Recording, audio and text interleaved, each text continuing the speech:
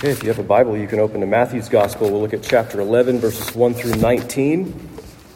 The text is also there on the next page in the bulletin for you. Matthew 11, 1 through 19. It's a big section that includes Jesus' sort of interactions with John the Baptist and teaching a little bit about John the Baptist. John the Baptist was pretty great. His birth was foretold by an angel. Just before the birth of Jesus was foretold by an angel. He's the cousin of the Lord Jesus. He was privileged with a ministry of calling people to repentance in preparation for the ministry of the Lord Jesus himself, the Son of God.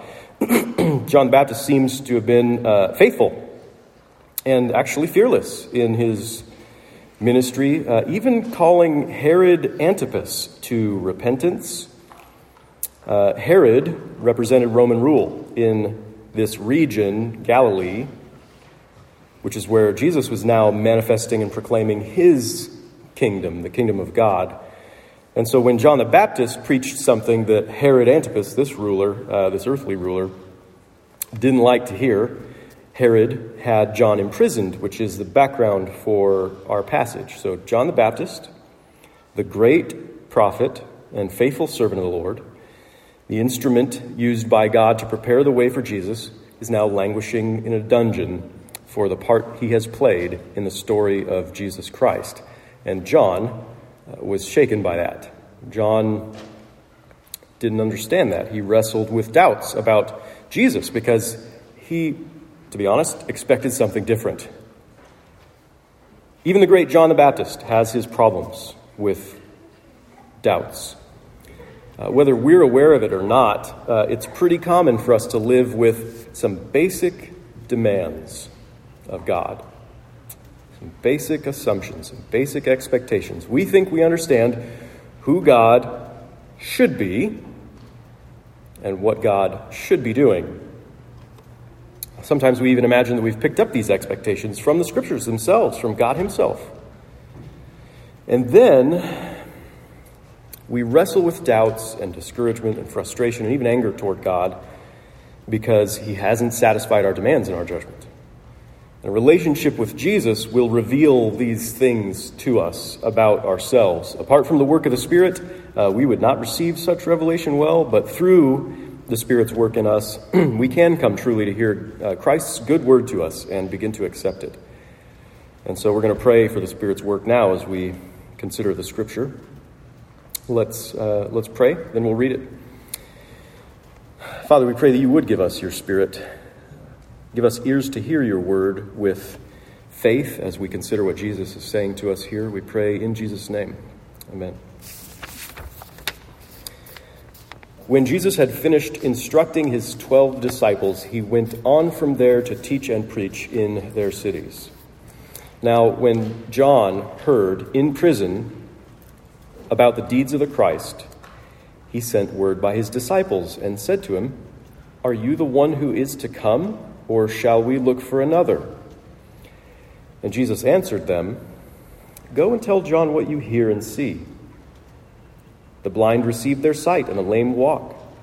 Lepers are cleansed, and the deaf hear, and the dead are raised up, and the poor have good news preached to them.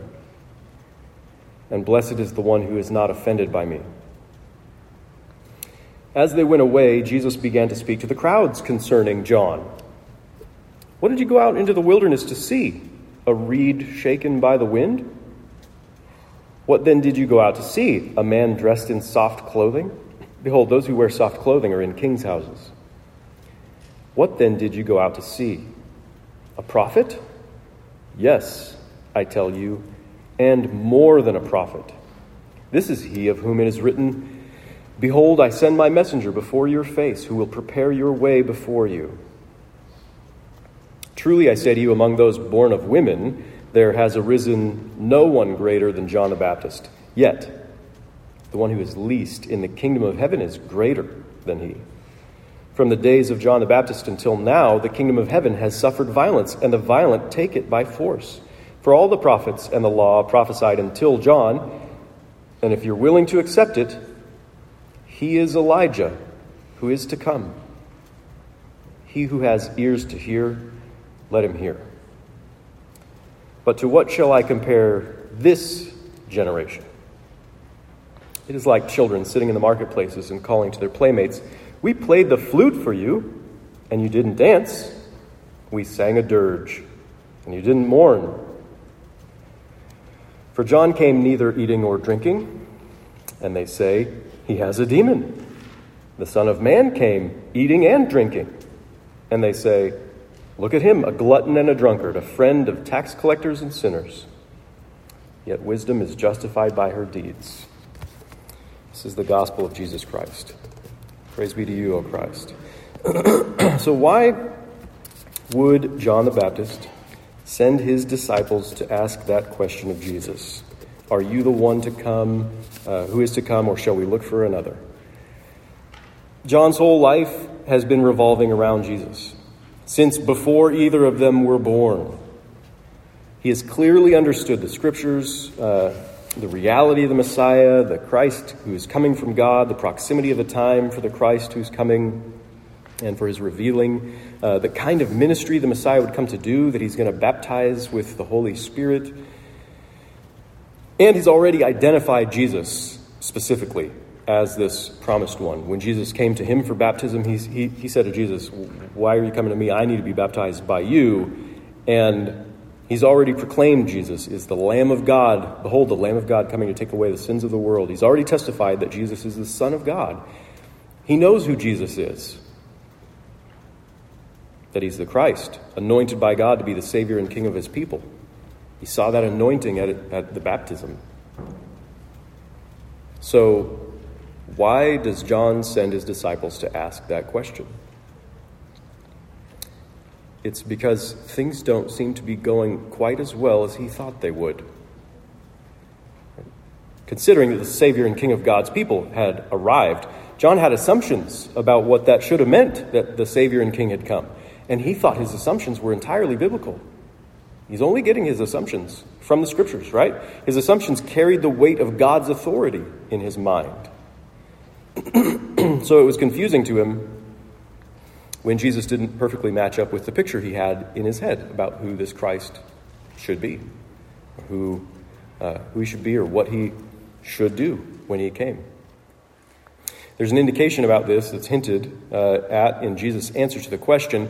Jesus answered John's disciples and said, "Go and tell John what you hear and see." And then he quotes various scriptures from the prophet Isaiah that are clearly fulfilled in his own ministry, literally fulfilled. So the blind receive their sight. That was talked about in Isaiah 29. And the lame walk, Isaiah 35. Lepers are cleansed. You can pick that up from Isaiah 53. The deaf hear, again, Isaiah 29 and 35. And the dead are raised up, Isaiah 26. And the poor have good news preached to them. That's chapter 61. So in his ministry, Jesus is literally fulfilling these promises of the prophets. A commentary that I read pointed out, though, the problem is all these passages in Isaiah are also shot through with prophecies of God's cataclysmic judgment on the enemies of his people. That the Christ will advance the kingdom of God and eradicate the opposition. Nothing will stand in his way. That was always a big expectation for the Christ, that he would ultimately deliver his people, even forcibly. I think they understood it that way, from the hostility that they faced. And there would be a clear demonstration of his unstoppable power on the level with the plagues that God sent upon Egypt when he delivered his people out of slavery there. So clear, so unstoppable, even the Roman emperor himself would have to be forced to bend the knee and submit to the Christ, the Messiah, the true King, the judgment of God, and face his wrath. Right, so John believed that.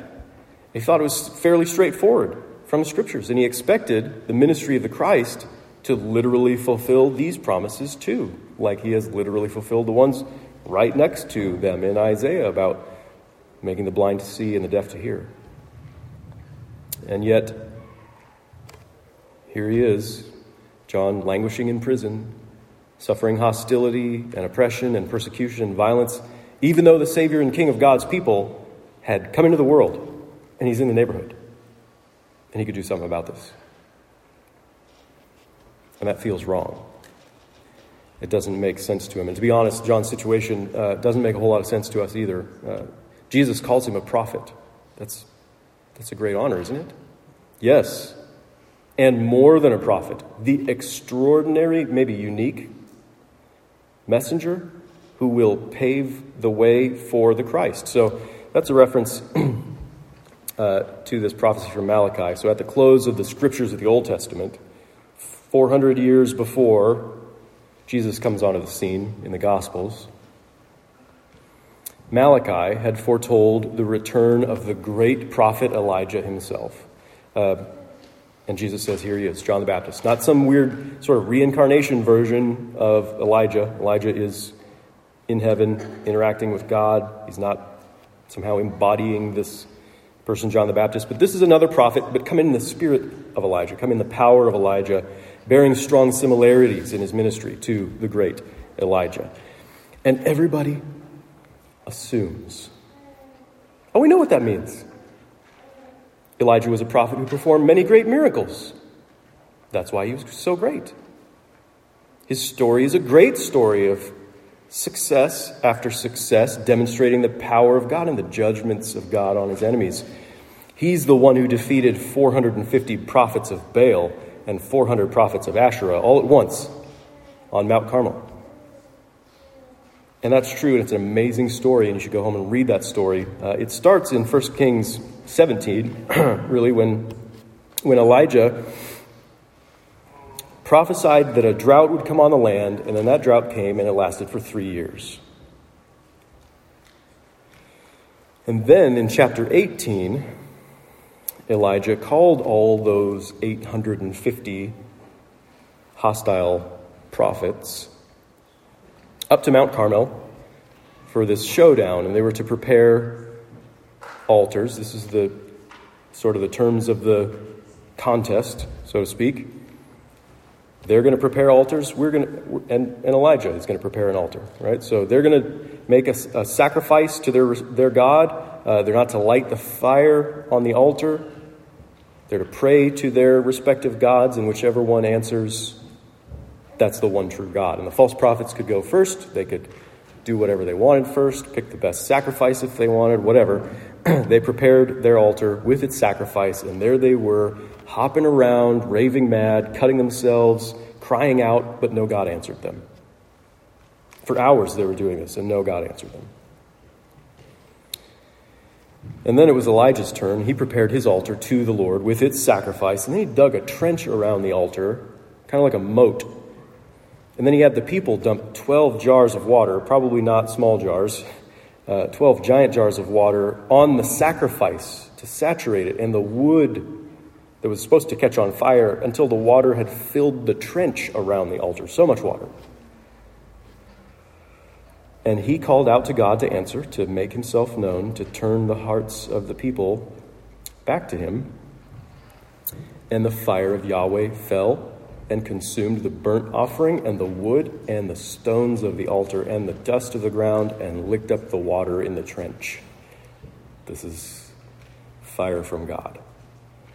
And everybody praised the Lord, and Elijah then had all the false prophets killed, and then he said, rain is coming to end the drought. And a huge storm came, and the hand of the Lord was on Elijah. Boom. Right? That's the kind of prophet Elijah is, the mic drop prophet, right?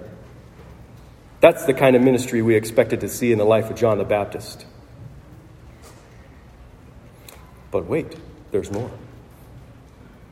Immediately after the incredible miracles Elijah participated in, that great victory, the evil king Ahab went home and he told his even more evil queen, Jezebel, about how Elijah had said and done some things they didn't like. And Jezebel sent a messenger with a threat to Elijah, and the great prophet, the wonder worker, the instrument of the Lord, got scared and ran away. He was demoralized. The wind got sucked out of his sails. He got depressed, and he sulked about his plight. Audrey read about it in our Old Testament reading. Elijah thought that the judgment of God should have come down on all his enemies. Elijah thought, if God is using me like this, shouldn't he also save me from the hostility of evil rulers? Elijah thought, God's kingdom is advancing, obviously, but there are these rulers in the world still violently opposing the Lord, and that can't be right. Where's the cataclysmic judgment that's going to fall on these people? And you see it in our Old Testament reading. In 1 Kings 19, Elijah would expect God to be in the whirlwind. He would expect God to be in the earthquake. He'd expect God to be in the fire. Because these kinds of impressive cataclysms always accompany the prophecies of God's judgment. This is what God's judgment's going to look like when the prophets write about it. Whirlwinds and earthquakes and fires. But God isn't in those things. He's not in those things. He's in the sound of a low whisper. And when Elijah heard that low whisper, he recognized it. But he was still confused and upset because of his expectations. What he really wanted was the cataclysmic judgments over his enemies and deliverance from the hostility for himself. He was upset at God for not satisfying his unspoken assumptions, his demands. But God was patient and gentle with him throughout. That's the Elijah-style ministry that we see in the life of John the Baptist. He's great. He's a big deal. He gets to participate in what God is doing. He's still got big problems with his faith. Like Elijah, John faithfully said things the rulers didn't want to hear, while Elijah was just faced with a threatening message from the evil ruler lady. John the Baptist was imprisoned, and he would eventually be beheaded by the evil ruler lady. And that's not how it's supposed to work, is it? How does that fulfill this incredible prophetic ministry? How does facing persecution, suffering, and death prepare the way for the Lord? These aren't the kind of things we want to hear if we assume that God being for us means that he'll wipe out our enemies and spare us any suffering. If what you want most from a Savior is a life that's free of suffering, free of conflict, then the stories of Elijah and John the Baptist will depress you. And Jesus is going to offend you. Scandalize you, that's what that word is in verse 6. It'll be a stumbling block to you because he isn't what you wanted. But he who has ears to hear, let him hear. You can hear how the apparently faltering life of John the Baptist through persecution and suffering and how that prepares the way of the Lord through his suffering at the hands of earthly authorities. Jesus is the Savior and King of God's kingdom. But if we let him define those terms for us instead of just our own assumptions about what that means, then we'll discover that it means the cross for Jesus. We'll discover that it means he suffers the cataclysmic judgment that the enemies of God deserved. And we'll discover that the world is violently opposed to his kingdom, to the king himself, and to his ways of living with God. Those who belong to him in his kingdom will suffer the same violence. Let him who has ears to hear accept this. Jesus walked that same way and leads us in that same way. So, blessed is the one who's not offended by me, he says. How can we consider it a blessing? How can we consider it divine happiness to receive this kind of Savior from God? The crucified Savior. All of this is difficult, even for great prophets like Elijah or John the Baptist. In fact, being able to accept and embrace all of this about Jesus Christ is impossible for those who have not been spiritually reborn to enter into his kingdom.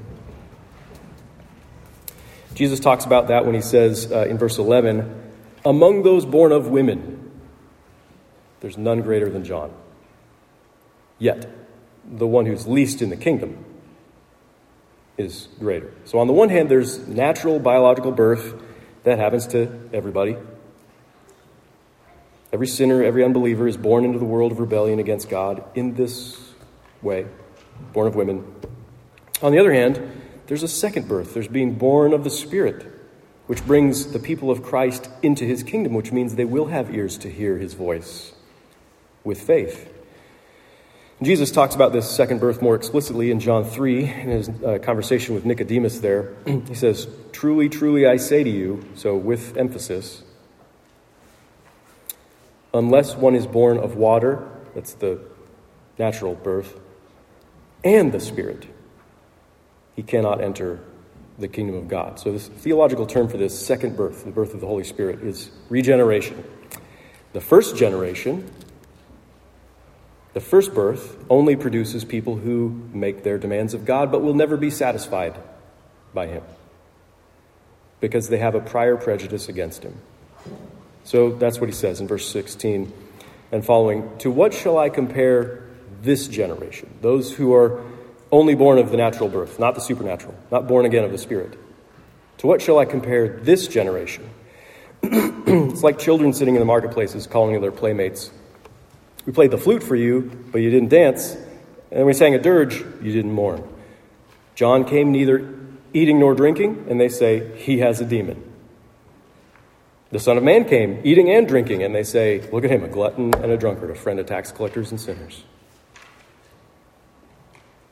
You wanted A, you got B, so you weren't satisfied. Then A came along, you said you wanted B, so that you could continue to complain and be dissatisfied. Whatever you get, you spin to say that it's not what you wanted because you are predisposed to be dissatisfied with God.